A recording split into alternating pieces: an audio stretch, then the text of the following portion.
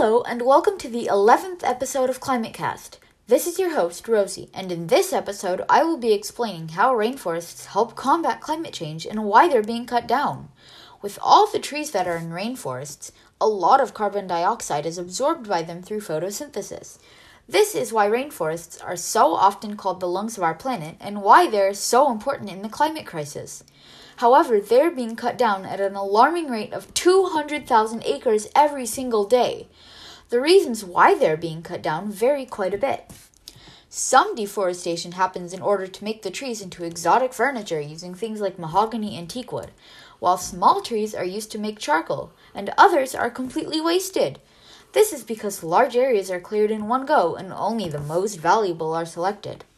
Another reason for this deforestation is in order to make room for farms, where things such as bananas, coffee, tea leaves, sugarcane, palm trees for palm oil, and pineapples are grown. The rainforests are burned to make room for this, and thus most of the nutrients in the soil are destroyed.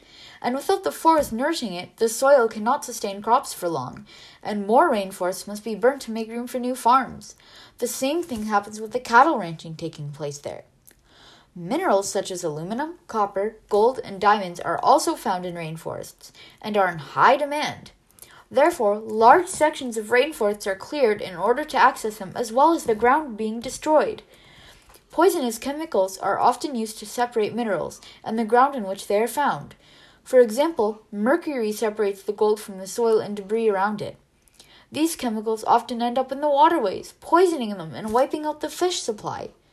Oil companies also tear down large sections of rainforests in order to build pipelines, which involves not only the destruction for oil extraction in the pipeline itself, but destruction for building roads in order to access the oil. This encourages additional settlers to move in, destroying more land for houses, farming, and charcoal production. Rainforest dams are often seen as clean energy, but they really are not. The dams often end up flooding vast areas of rainforests, killing many species of plants and animals living there.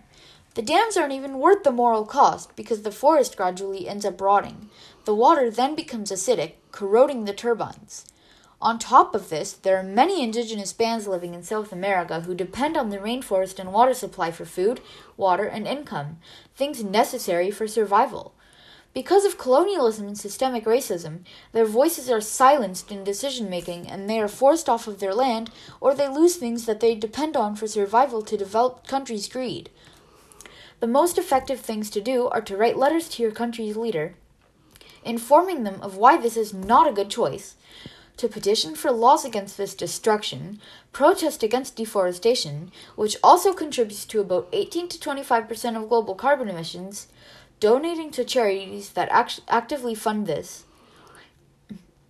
the stopping of the deforestation anyways, and buy less of the products that use things that are grown or extracted from the rainforest. If we work together, we might just save the entire rainforest altogether. This is your host, Rosie, signing off. Have a good day, folks.